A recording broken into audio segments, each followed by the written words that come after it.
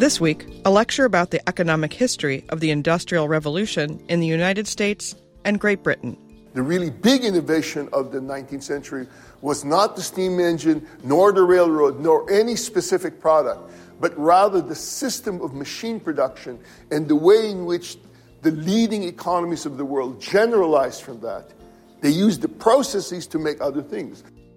More with George Mason University professor John Nye in a moment. This episode is brought to you by Shopify. Forget the frustration of picking commerce platforms when you switch your business to Shopify, the global commerce platform that supercharges your selling wherever you sell. With Shopify, you'll harness the same intuitive features, trusted apps, and powerful analytics used by the world's leading brands. Sign up today for your $1 per month trial period at shopify.com/tech, all lowercase. That's shopify.com/tech. At Evernorth Health Services, we believe costs shouldn't get in the way of life-changing care, and we're doing everything in our power to make it possible. Behavioral health solutions that also keep your projections at their best? It's possible. Pharmacy benefits that benefit your bottom line? It's possible. Complex specialty care that cares about your ROI? It's possible. Because we're already doing it. All while saving businesses billions. That's Wonder made possible. Learn more at evernorth.com/wonder. Okay, let's get started. In this second half of the material, we're going to be discussing mass production and the American system of manufacturers. Now, as you well know, there are differences in the way economists and historians discuss issues. In particular, I would sort of say historians place a great emphasis on archival information, descriptive statistics, and testimony that was contemporary to the time. In contrast, social scientists, especially economists, look very much for big overarching themes or a framework that will connect it together. And sometimes that means ignoring the details of the specifics of the historical events that are involved. And what we're going to try to do is to try to bring both in today by looking at a debate, or rather a literature on mass production and the assembly line that as articulated by economists, but then using that framework to think about the issues by using as examples a couple of the major historical transformations in several industries. In particular, we're going to talk about both the firearms industry as well as the typewriter. Now, one of the things we should probably first talk about is something called the American system of manufacturing.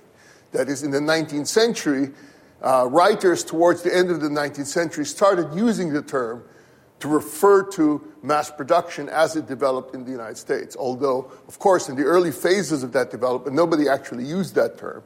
But there was also an awareness throughout the early part to middle of the 19th century that the United States was developing along slightly different lines than Britain. In particular, their emphasis on, whenever possible, assembly and mass production. And although, as we know that term today, a lot of what we're going to discuss barely qualifies as mass production. But of course, we are going to talk about now the growth of that era and talk about the ways in which the assembly line both built up and changed. Moreover, we're going to talk about the economic characteristics of things, particularly the nature of demand, the ratio of capital and labor, that affect the adoption or non-adoption of mass production.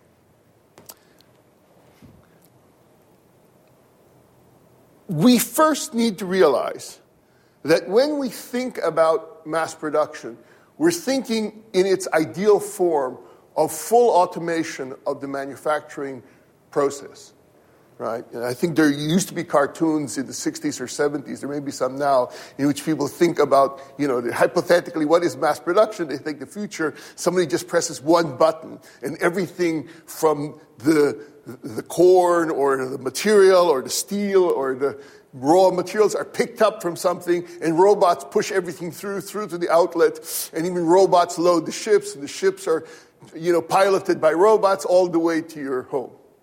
Of course, that's not the way it works. So even today, we don't literally have full mass production. However, we've come a long way relative to its beginnings in the early 19th century. And in particular, what I want to talk about is I want to talk about the challenges faced by people engaging in mass production, both at that time and to some extent today in industries that are hard to convert to mechanization. In particular, let's think about, we can break down this question of mass production into 4 general categories. The first is the assembly line itself. The very idea of the assembly line was, of course, enacted in primitive forms in many small workshops and stuff. But when we consider that idea today, we think of a system in which the assembly or the production of a product is based upon different groups or individuals or teams working on specialized portion of the production, which are then inputs or which are then combined with other inputs, other processed intermediate inputs from specialized groups, which are then recombined into the final product. That's what we mean by the assembly line, right? And that's distinct. That notion of the assembly line is very different from, for example, the second issue, which is the mechanization of the process. The assembly line is something that became much bigger in America than Britain, which was the beginning of the Industrial Revolution. Mechanization, of course, was something that the British pioneered in terms of things like the whole idea of the steam engine itself, as well as the various machines used to improve both cotton spinning and weaving. This is part of the mechanization process. For example, early automation didn't necessarily mean that the machine did everything, but that the machine engaged in multiple movements or multiple processes that it might have taken dozens of people to do, but instead now a single worker, by simply running the machine, could engage in production of things that multiplied the potential for human labor to a much bigger set of output. And notice that the reason you separate it is that you can have an assembly line without mechanization. And of course, in the extreme case with robotics, you can have mechanization without the human assembly line, but you have a different assembly line. But the idea is that usually it's easier to get the assembly line before you get to mechanization. Although the more mechanized you are, the easier it is to have an assembly line. Third, we can think of the importance of the creation of homogeneous parts for assembly. Right? So that England had a great deal of mechanization in the early phase of the Industrial Revolution, but these were not always producing homogeneous intermediate parts that could be assembled together. And the holy grail of homogenization is full interchangeability. As we will see, these did not come easy and in some sense never really fully came about till much later than this period. But the point is that this period was the beginning of the attempt to have mechanized assembly lines that led to homogeneous parts, which then were somewhat interchangeable. They were never fully interchangeable in many industries, but that partial interchangeability lowered the ratio of human labor to machine labor.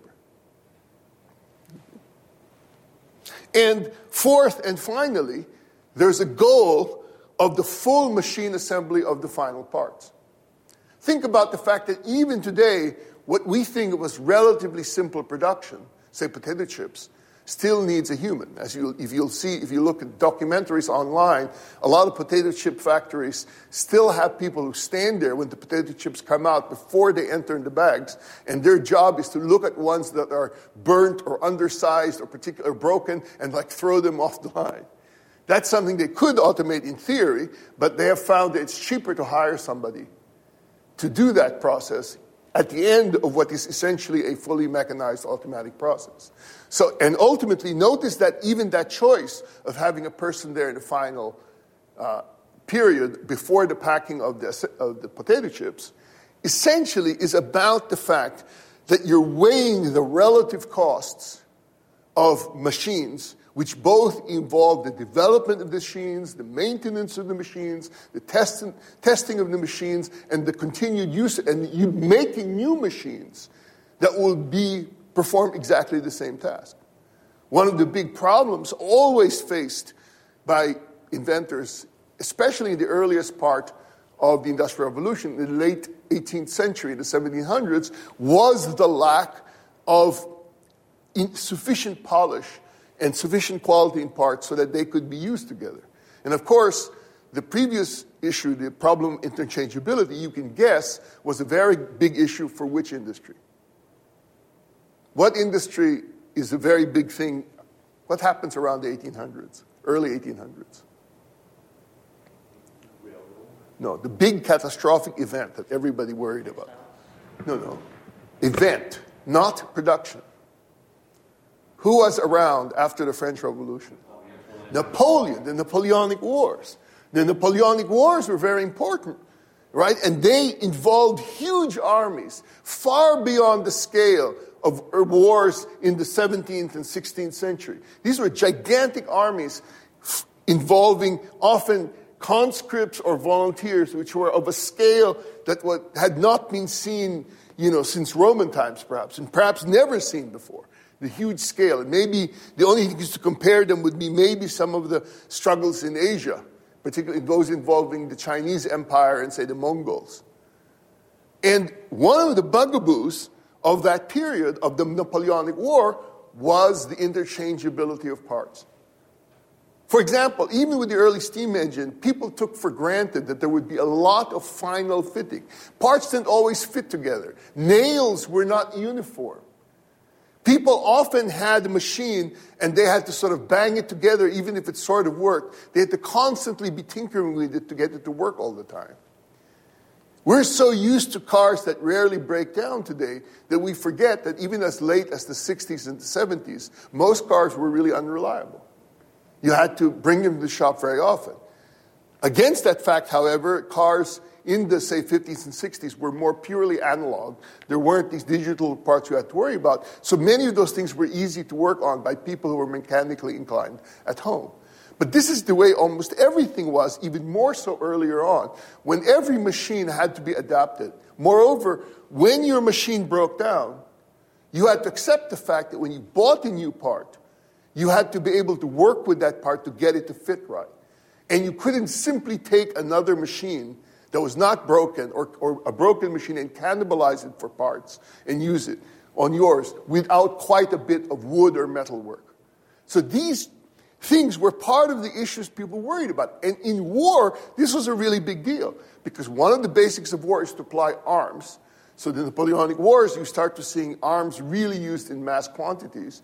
But the problem you have is many of the guns were very different. And so what you have problems that even though the basic design of the gun is very simple, the parts were not at all interchangeable. There was neither homogeneity nor interchangeability of the parts. And this is one of the areas in which the U.S. pioneered. So we're going to talk about that. Behind this, of course, are the background considerations, which include labor and capital markets with the overall capital equal to the labor ratios, driving a lot of the adoption, right? You would expect, for example, even today, in many countries where labor is very cheap, it's often easier to hire people to perform parts of the menial tasks. In contrast, in high-wage economies, like you see in the United States or Western Europe, things that in other countries would be taken for granted, why don't you just get somebody to do it? It's easier to create a machine. And remember that machines often started out by being less effective at producing things than humans. That is, early machine-created products tended to be of lower quality. It is only later, as the machines evolve and become more specialized, the precision and uniformity that can be created with machines allows you to produce things that are far more reliable and in certain things get higher quality. In other things, humans are still better. So for example, take something like, for all the accomplishments of machine processing, right? OCR systems don't work very well yet. You still have a fair number of errors when you're scanning books. And in order to make them clean, you actually have to pay a human being to look through them and correct the OCR errors a machine makes. Right? I remember when in the early 90s, people said, oh, in another 20, 25 years, this will essentially be perfect. It's 20, 25 years later. It's not perfect yet, not by a long shot. Right? So these are the kinds of things in which humans still have a major advantage relative to machines. Nathan Rosenberg, in particular, looked at this literature and was one of the ones to look at the system of manufacturers in America from the standpoint of thinking about the diffusion of process. One of the things we don't realize is that the diffusion of process may be as important as the inventions within the industry itself. In fact, Rosenberg claims the really big innovation of the 19th century was not the steam engine, nor the railroad, nor any specific product, but rather the system of machine production and the way in which the leading economies of the world generalized from that. They used the processes to make other things. So, for example, we're going to look at the way in which firearms developed and became more refined in the processes. And over time, those processes became so generalized that many of their systems could be used to make things like typewriters. Right? Indeed, Rosenberg, who studied a lot the problem of development in the third world, often stressed the fact that the third world was not always ready. These countries that were poor and less developed, either because of policy choices or unwillingness, were simply unable to adapt a lot of U.S. technologies or Western technologies in general. One of the most naive things about the post-war era, particularly in the 1950s, was the belief that all poor countries needed was help with financing and capital accumulation and new know-how. But it turns out know-how is very difficult to transfer. You see today that even in China, many of the things that are outsourced, that are things like made by, say, the iPhone or something like that, are often considered to be better made in Chinese factories run by U.S. managers than Chinese factories making similar phones run by Chinese managers. Part of that is because the whole package of goods and services that go into what is a modern tool or a modern product often involves things that are outside the simplistic manufacturing requirement. So today we take for granted a lot of the product is the look, the design. We care about the warranty. We care about the nature of customer service. We care about the guarantees of on-time delivery, the network of suppliers. All these things are part of that innovation. Well, in the 19th century, much of what you were seeing was an attempt to get one of the four pieces. So let's write them on the board so that we recognize them. All right, so we're talking, we'll call it assembly line.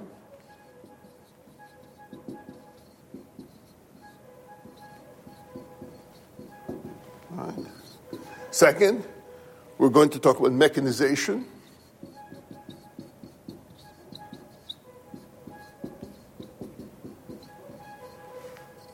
Third, homogeneity, leading to a degree of interchangeability.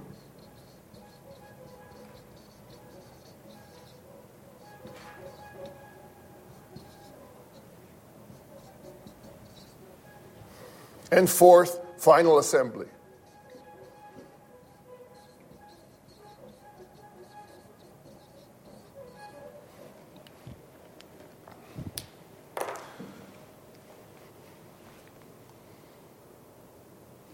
So Rosenberg's claim is that machine production and all the accompanying support products of machine production, in particular measures, proper gauges, proper measures, proper tools in some sense for measuring and producing copies of other tools, is part of what allowed for a rapid diffusion in the United States of these growing manufacturing techniques. And also, we're going to talk about the difference between government demand for product and private demand. private demand could either be more or less demanding of quality than the government demand. Government has specific political purposes they have, such as winning a war, or needing something for policing, or needing something for the building of certain types of structures. These are very specific, and they are less driven by market forces and more by political forces than the private market, where the private market is going to balance out what the consumer's tastes are with what they can afford. And it makes a big difference whether you're selling to a mass market or whether you're selling to a highly specialized market. We'll talk about that in a second, too. And so we're going to talk about the firearms industry, because that's a lot of where the earliest assembly lines that were successful were seen. You saw people like Eli Whitney claim to have engaged in mass production techniques early, but in fact, he didn't really do that for the most part, as most of his stuff was still very much handmade. He claimed to have, his work with a variety of products, including the firearms, were things that he had often claimed a pioneering success in the assembly line, but in fact, most historians now say most of his ideas were bunkum.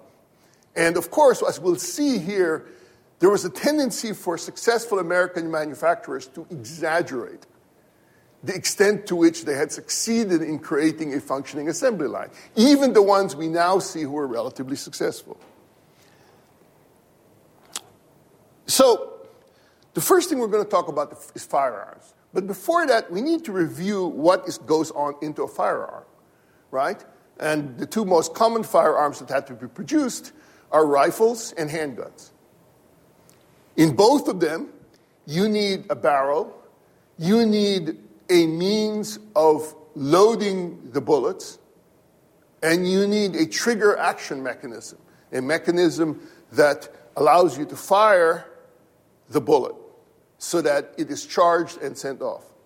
Furthermore, the bullet itself is very complicated, right? Early on, the bullets were mostly a system of putting powder inside the long rifle barrel and then putting a ball that was dropped into it that was a little bit tight, and you jammed that ball into the musket, into the barrel of the musket. And then you had what was called a flintlock. That is, you had a mechanism which struck a flint, which then lit something which was easily combustible, and that sometimes something like a stick. A string, say in oil or something, which then transferred the fire to the powder, which exploded and fired the gun. Unsurprisingly, this was not very accurate very often, early on. But throughout the 19th century, improvements were made in both rifles and handguns. And for example, the rifle eventually developed rifling, which we use for handgun. Rifling, that's to say, you're using grooves that go through the bore of the rifle, which are used to impart spin to the bullet, so that they are not the bullet is not destabilized. The creation of the conical ball. So, for example, the balls that look like this, and early ones were like this, by Minier in Europe, became essential because they were much more accurate than the simple round balls that had been used earlier. In fact, the Minier ball, which in America was known as the mini ball, was, in some sense, essential to the Civil War. Part of the mini ball and the improved rifling and the improved muskets are part of what made the Civil War vastly more, if you like, sanguinary. It was easier to kill people in the Civil War than it had been in Napoleonic times. Very often in Napoleonic times, you had to come with quite close before you got reasonable hits with their system of rifles, and that allowed you to charge people. In contrast, by the Civil War, one of the things people learned was that rows of muskets alternately fired. One row at a time was almost like machine fire. It was like a rolling machine gun, except it was just different rows of men firing. That would often stop people marching up to you at speed before they even got within 100 yards. This is why you got many charges, say up hills or something, like the famous Pickett's charge, which led to very many deaths. But to get there, they had to figure out improved ways of manufacturing. And the man who did a lot to push the assembly line for guns was someone who was working not on rifles, but on handguns. And that man was Samuel Colt. Samuel Colt, interestingly enough, was a kind of huckster. He had a lot of good ideas, but he always liked to embellish his life. So it's always hard to figure out which parts of his claims are true and false. So, for example, he claimed he thought of the idea of a rotating cylinder while he was working on a ship for a year. And some people doubt whether that's true or not. Moreover, he was not the only one to experiment with the rotating cylinder. When Samuel Colt developed his first firearm, which is known as the Patterson Colt, because it was made in Patterson, New Jersey, Samuel Colt did not, in fact, patent the cylinder because he knew that was not patentable at that time. In fact, a lot of what he patented was the way in which the cylinder fit in the gun and the loading of the bullet. You may not realize this. We're so used to thinking of the six-shooter, as they developed later on, as something you just load 6 bullets and fire, that the early Patterson Colt actually required you to load the powder into the cylinder and to load the bullet separately. And then you had to put a primer cap, a cap which would ignite for each bullet in the gun. And in fact, fully loading the Patterson Colt was often quite cumbersome, which is why it was not initially adopted by the U.S. military. That is, you had to partially basically take apart the gun before you could reload it. So it is true they could fire several shots, but it was not as effective, and it was very complicated. Colt also had a bad habit that the man he charged to design the actual creation of the gun, that turned his ideas into an actual weapon, was often not paid by Colt. He was always stringing people along and getting into debts and doing things. In fact, early on, he used to create this medicine show. That is, how did he support himself while he was trying to design his first gun? He went around the country with shows in which he subjected members of the audience to laughing gas. And then while they were in the state, have them do a bunch of tricks. So it's totally different when you think of it. And he always talked up how great his gun was, and he made claims that he couldn't always back up. In fact, he went bankrupt. He was about to close completely when he was very lucky, because several of his Colts were used by the Texas Rangers when fighting Native Indians. And they found that that was so successful and shocked the Native Indians, because their normal means of attack was to expect that the soldiers would fire one round and then take a long time to reload. So then they would charge him at that point. But then facing a whole group of Texas Rangers with repeating firearms was something that was a shock to them, because now these people, without reloading, were just recocking the hammer, were basically able to take 6 shots within a minute. And so much so that Colonel Walker pushed this idea and asked the U.S. government, the ordnance, to order these guns for the Army. And in fact, Colt, that's the beginning of Colt's success. And in fact, he promised to produce 10,000 guns when he didn't have a factory or any means of doing so. So he had all these kinds of issues. But Colt was a very good hustler. And he eventually got to the point where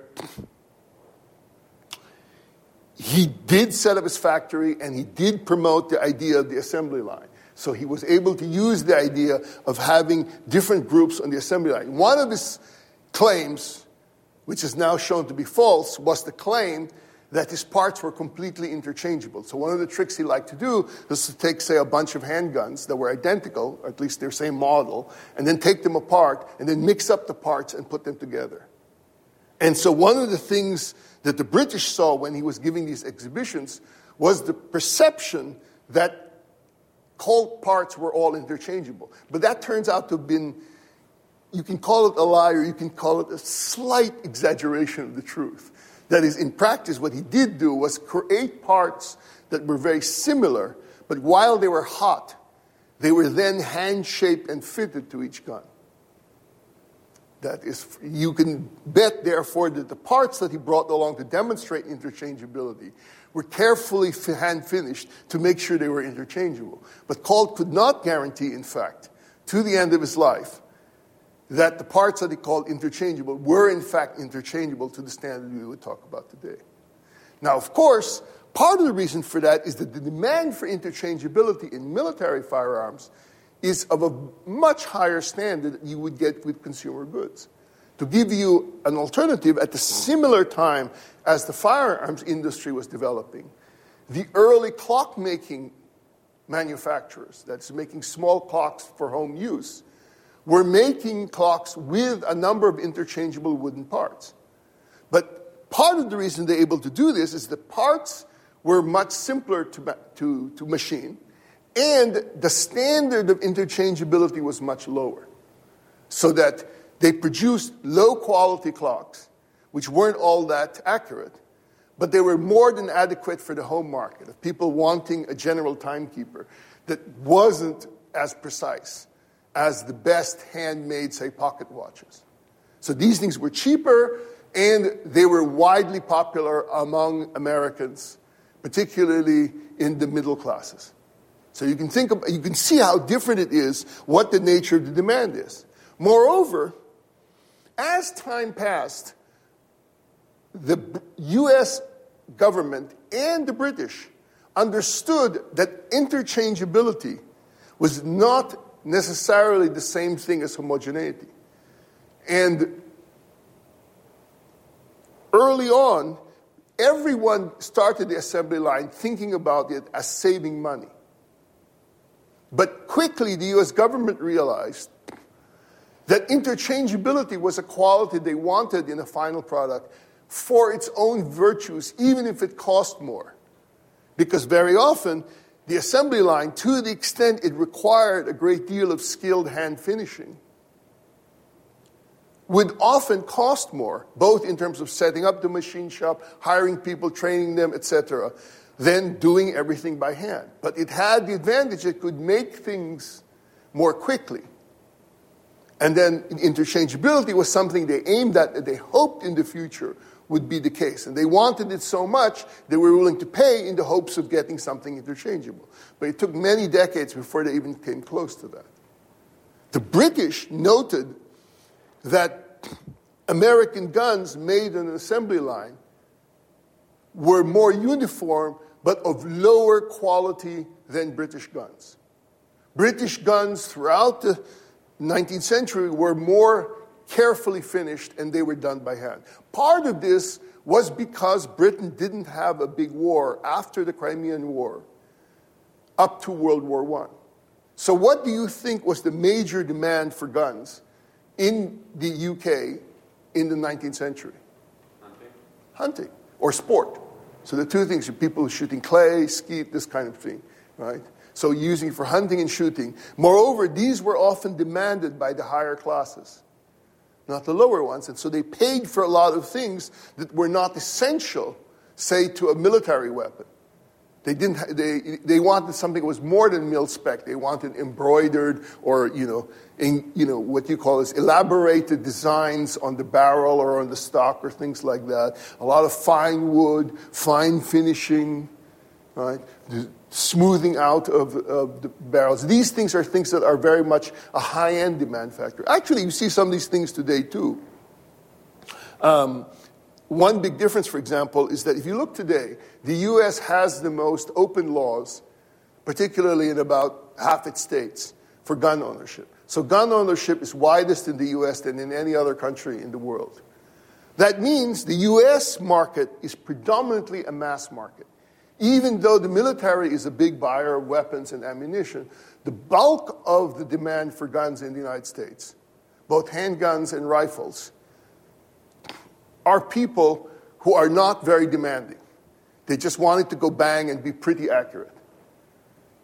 As a result, what you see is this bifurcation in the United States, where the big manufacturers make guns that are pretty good, and you have these very small custom shops making guns for things like competitions to a very high exacting product, but at a very high cost. In contrast, Europe gun demand is much more limited.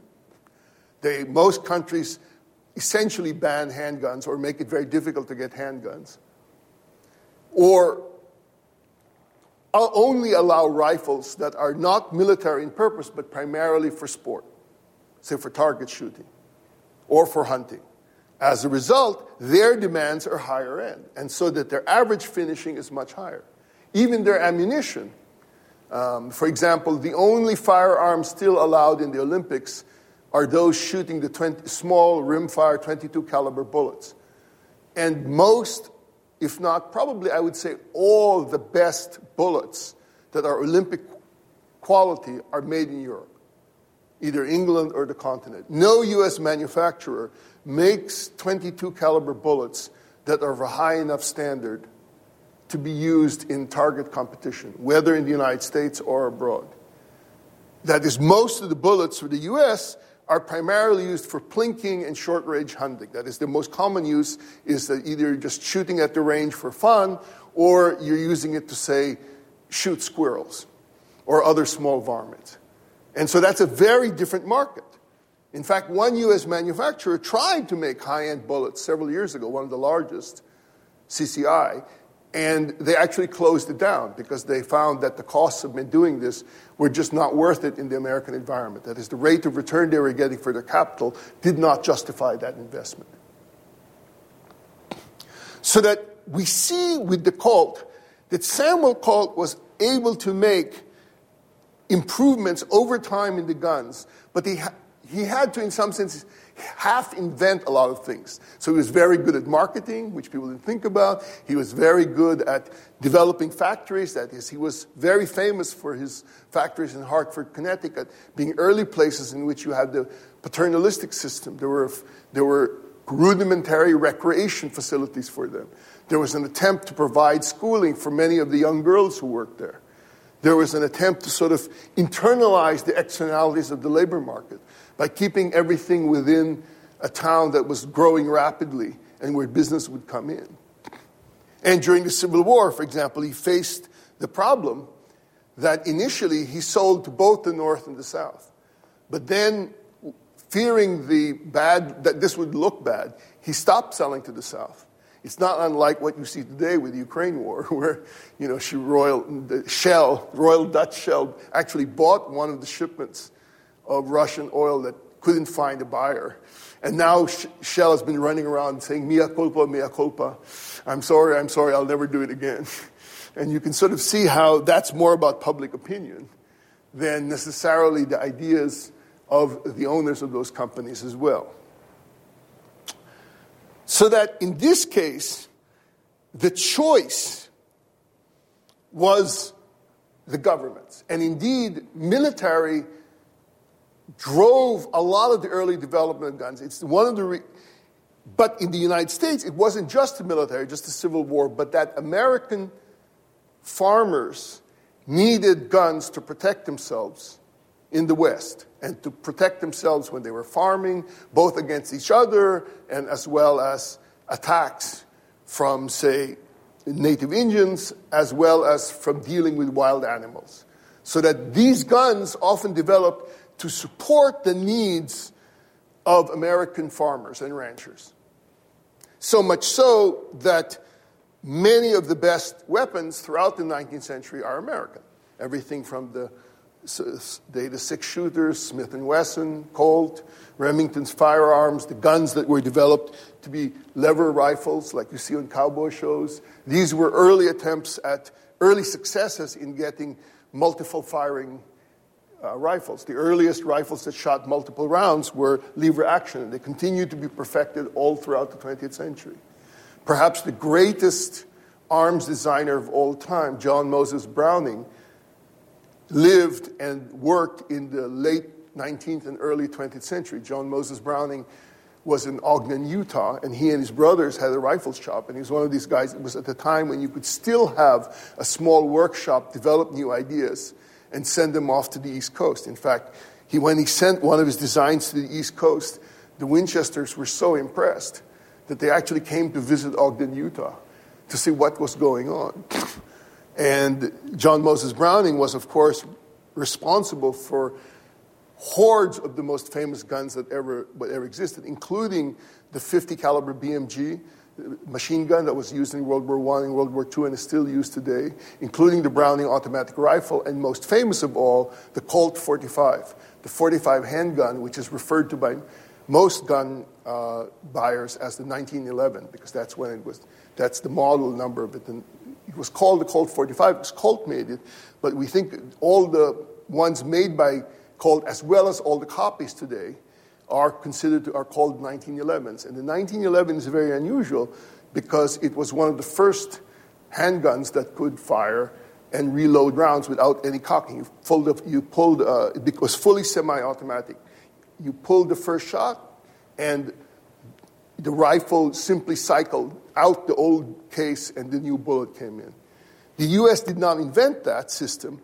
The Germans or the Austrians did, so the early Mauser and the Luger were developed before the Browning. However, the Browning 1911 is the only weapon from that time period which is still in use today by some militaries and law enforcement officers. So it tells you about the quality of that design that he developed. But again, all this would not have been possible without precise manufacturing tools and the rise of a system for mass production that could both make large quantities, which became essential for the military, obviously in World War I and World War II, and get them of high enough standard so that they became virtually interchangeable and were relatively reliable. In contrast, let's look at something like the typewriter. What do you know about the history of the typewriter? For example, what kind of keyboard layout do we use today? QWERTY. Do you know what people say about that? Why we have that QWERTY keyboard layout? Originally, they laid it out like in alphabetical order, but people would get, like when they typed fast enough, things would get confused, so it would clog up a lot. And that's just one of the early stories, although that now there are some people, recent scholars, are questioning the authenticity of that claim. What they really say happened is that the early typewriter was being used heavily by people involved in telegraphy and sending, that is to say, post. They're sending telegraph messages out, and they're typing with that, and the things they had to type were heavily determining what worked better. And so they were inputs into the development and spread of the QWERTY system. It didn't hurt that the QWERTY was first used by Sholes. That is, Sholes invented the first practical typewriter. There were a large number of precursor inventors who had a kind of printed type machine early on, but none of them were viable at the individual level and not very economic. Sholes, who was in Wisconsin, Milwaukee, in concert with Glidden, another industrialist, built the first couple of hundred units. And they were able to sell, but they were very high-quality units requiring massive amounts of hand finishing. So these were not at all mass production items. So much so that they found that almost all their profits were being eaten up by the cost of manufacturing. Given that the machine was popular, but given that they could not find a way to lower costs, they tried to simplify it, but ultimately realized they needed someone with experience in machine tools and machine production to make the typewriter. So what did they do? They approached the Remington Arms Company.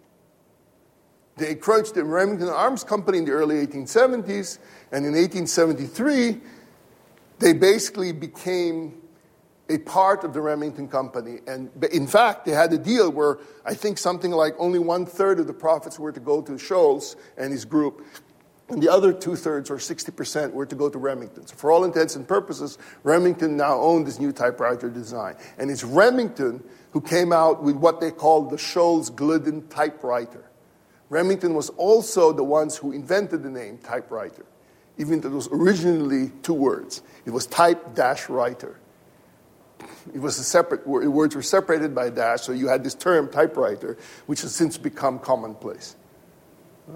And so that actually flourished, and the manufacturing techniques that Remington had perfected with making firearms, they found had real benefits in terms of learning how to simplify the typewriter design, improving its reliability, and still making it cheap enough to sell. Remember, in economics, we distinguish between invention and innovation. Right? As Schumpeter points out, invention is the mere creation of the initial device. But the actual creation of the device for a market so that it becomes a viable product is what we think of as true innovation. That is, for economists, innovation is about the process of taking inventions and making them into a practical product that has an actual market. And in that sense, it's Remington who did the first really good job with creating an economical, useful, and high-quality typewriter. One of the ironies of this story is that Remington was engaged in a lot of mismanagement in the 70s and 80s, so much so that they went into receivership at the end of the 19th century. But before they went into receivership, they sold off the Remington Typewriter Corporation. So it became a separate company, the Remington Typewriter Corporation. And that separate company is very famous because they started going into office machine products. And that company became Remington Rand. And Remington Rand built things like some of the earliest large computers like UNIVAC.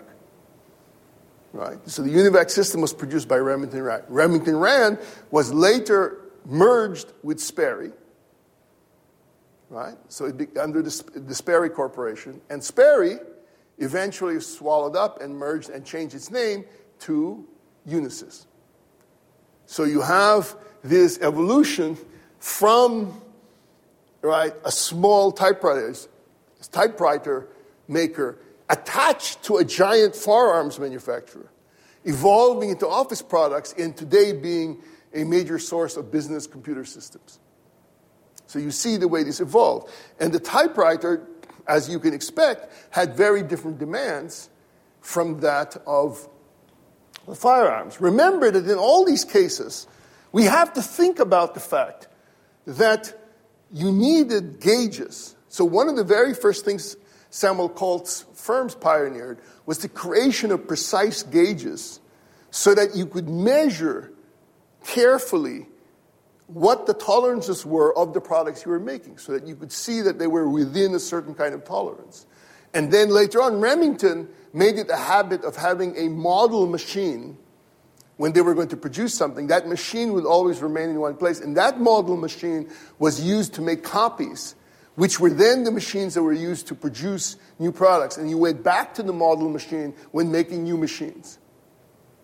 Ultimately, Rosenberg points out that success of the United States in this was greatly aided by the fact that the machine, the people who made the machines, were initially the corporation themselves. The company themselves, not the corporation, the company. Right? If they were making machines to produce guns, machines to produce typewriters, they made them in-house. But then they got to be creating a separate division or something attached to it. They had makers of the machines attached to the company itself. Eventually, these evolved into totally independent companies. And the irony is that these companies were making machines for a general set of companies, but their specialization was making machines specialized for the needs of a particular company. So they were general companies making specialized machines. And if you think about that, what does this remind you of, this whole process of going from inside the firm to outside and becoming a new market? What does this remind you of in economics? What theory do we talk about in institutions? Vertical integration. And the theory of the firm. Right? What is the theory of the firm? Right? Remind you that Ronald Coase's work and the theory of the firm are about the fact that the firms are created when the outside market is not reliable or not efficient. And therefore, they have to make things in-house. And they're making them things in-house because the transactions costs of dealing with the market, especially if the market doesn't exist, are too high. As the outside market grows, as many more things can be outsourced in the market, there's a more clear-cut division between what things only they can make in-house and what things are made outside. Ultimately, these things feed into the general problem of the assembly line, which is still one of the issues that's coming today. Nathan Rosenberg, who talked about this, and in particular the role of machine tools, was a professor at Stanford, and he was also quite influential in Silicon Valley in the early 90s. In the early 90s, a lot of people in Silicon Valley were trying to understand what parts of the business could you take in existing businesses and automate thanks to the internet, versus what things could not be done. One of the things that's always debated, for example, is the extent to which video calls and phone calls can substitute for face-to-face. One of the things we've had experience with in this pandemic is that there are certain types of jobs where you can outsource certain types of meetings. On the other hand, there are certain types of situations, particularly where a lot of teamwork is required, and there's a lot of uncertainty and a lot of fast movement in which you actually need the teams to be working close together to get the optimal benefit of their innovation. These are still some of the products we grapple with today.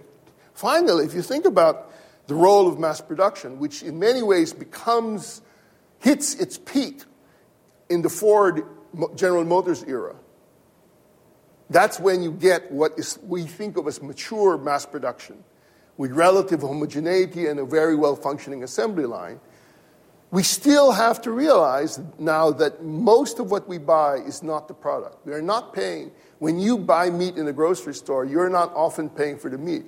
You're paying for all the processes to prepare, cut, weigh, measure, and package that stuff, and then transport it to the supermarket so you can buy it for your home. And a lot of that comes about because you have a system worldwide, at least among the developed economies, that has created a very good system for either outsourcing a lot of things they can buy from foreign intermediaries, whether they be in China or elsewhere, and combining them with things that are only made in-house within a support and service and marketing system that is also very well developed in the home country. We're going to talk some more about this and the issues of what things impede development, what things impede the adoption of technology next week, or rather the week after the break, when we will be discussing why was China not first with the Industrial Revolution. That's it for now. Thank you. Thanks for listening to C-SPAN's Lectures in History podcast. If you're interested in hearing more history, check out our podcast, First Ladies, in Their Own Words. Using material from C-SPAN's award-winning biography series, First Ladies, and source material from C-SPAN's video library, you'll listen to first spouses addressing issues important to them and the country. The program includes 8 modern First Ladies, from Lady Bird Johnson to Melania Trump. First Ladies, in Their Own Words, wherever you get your podcasts.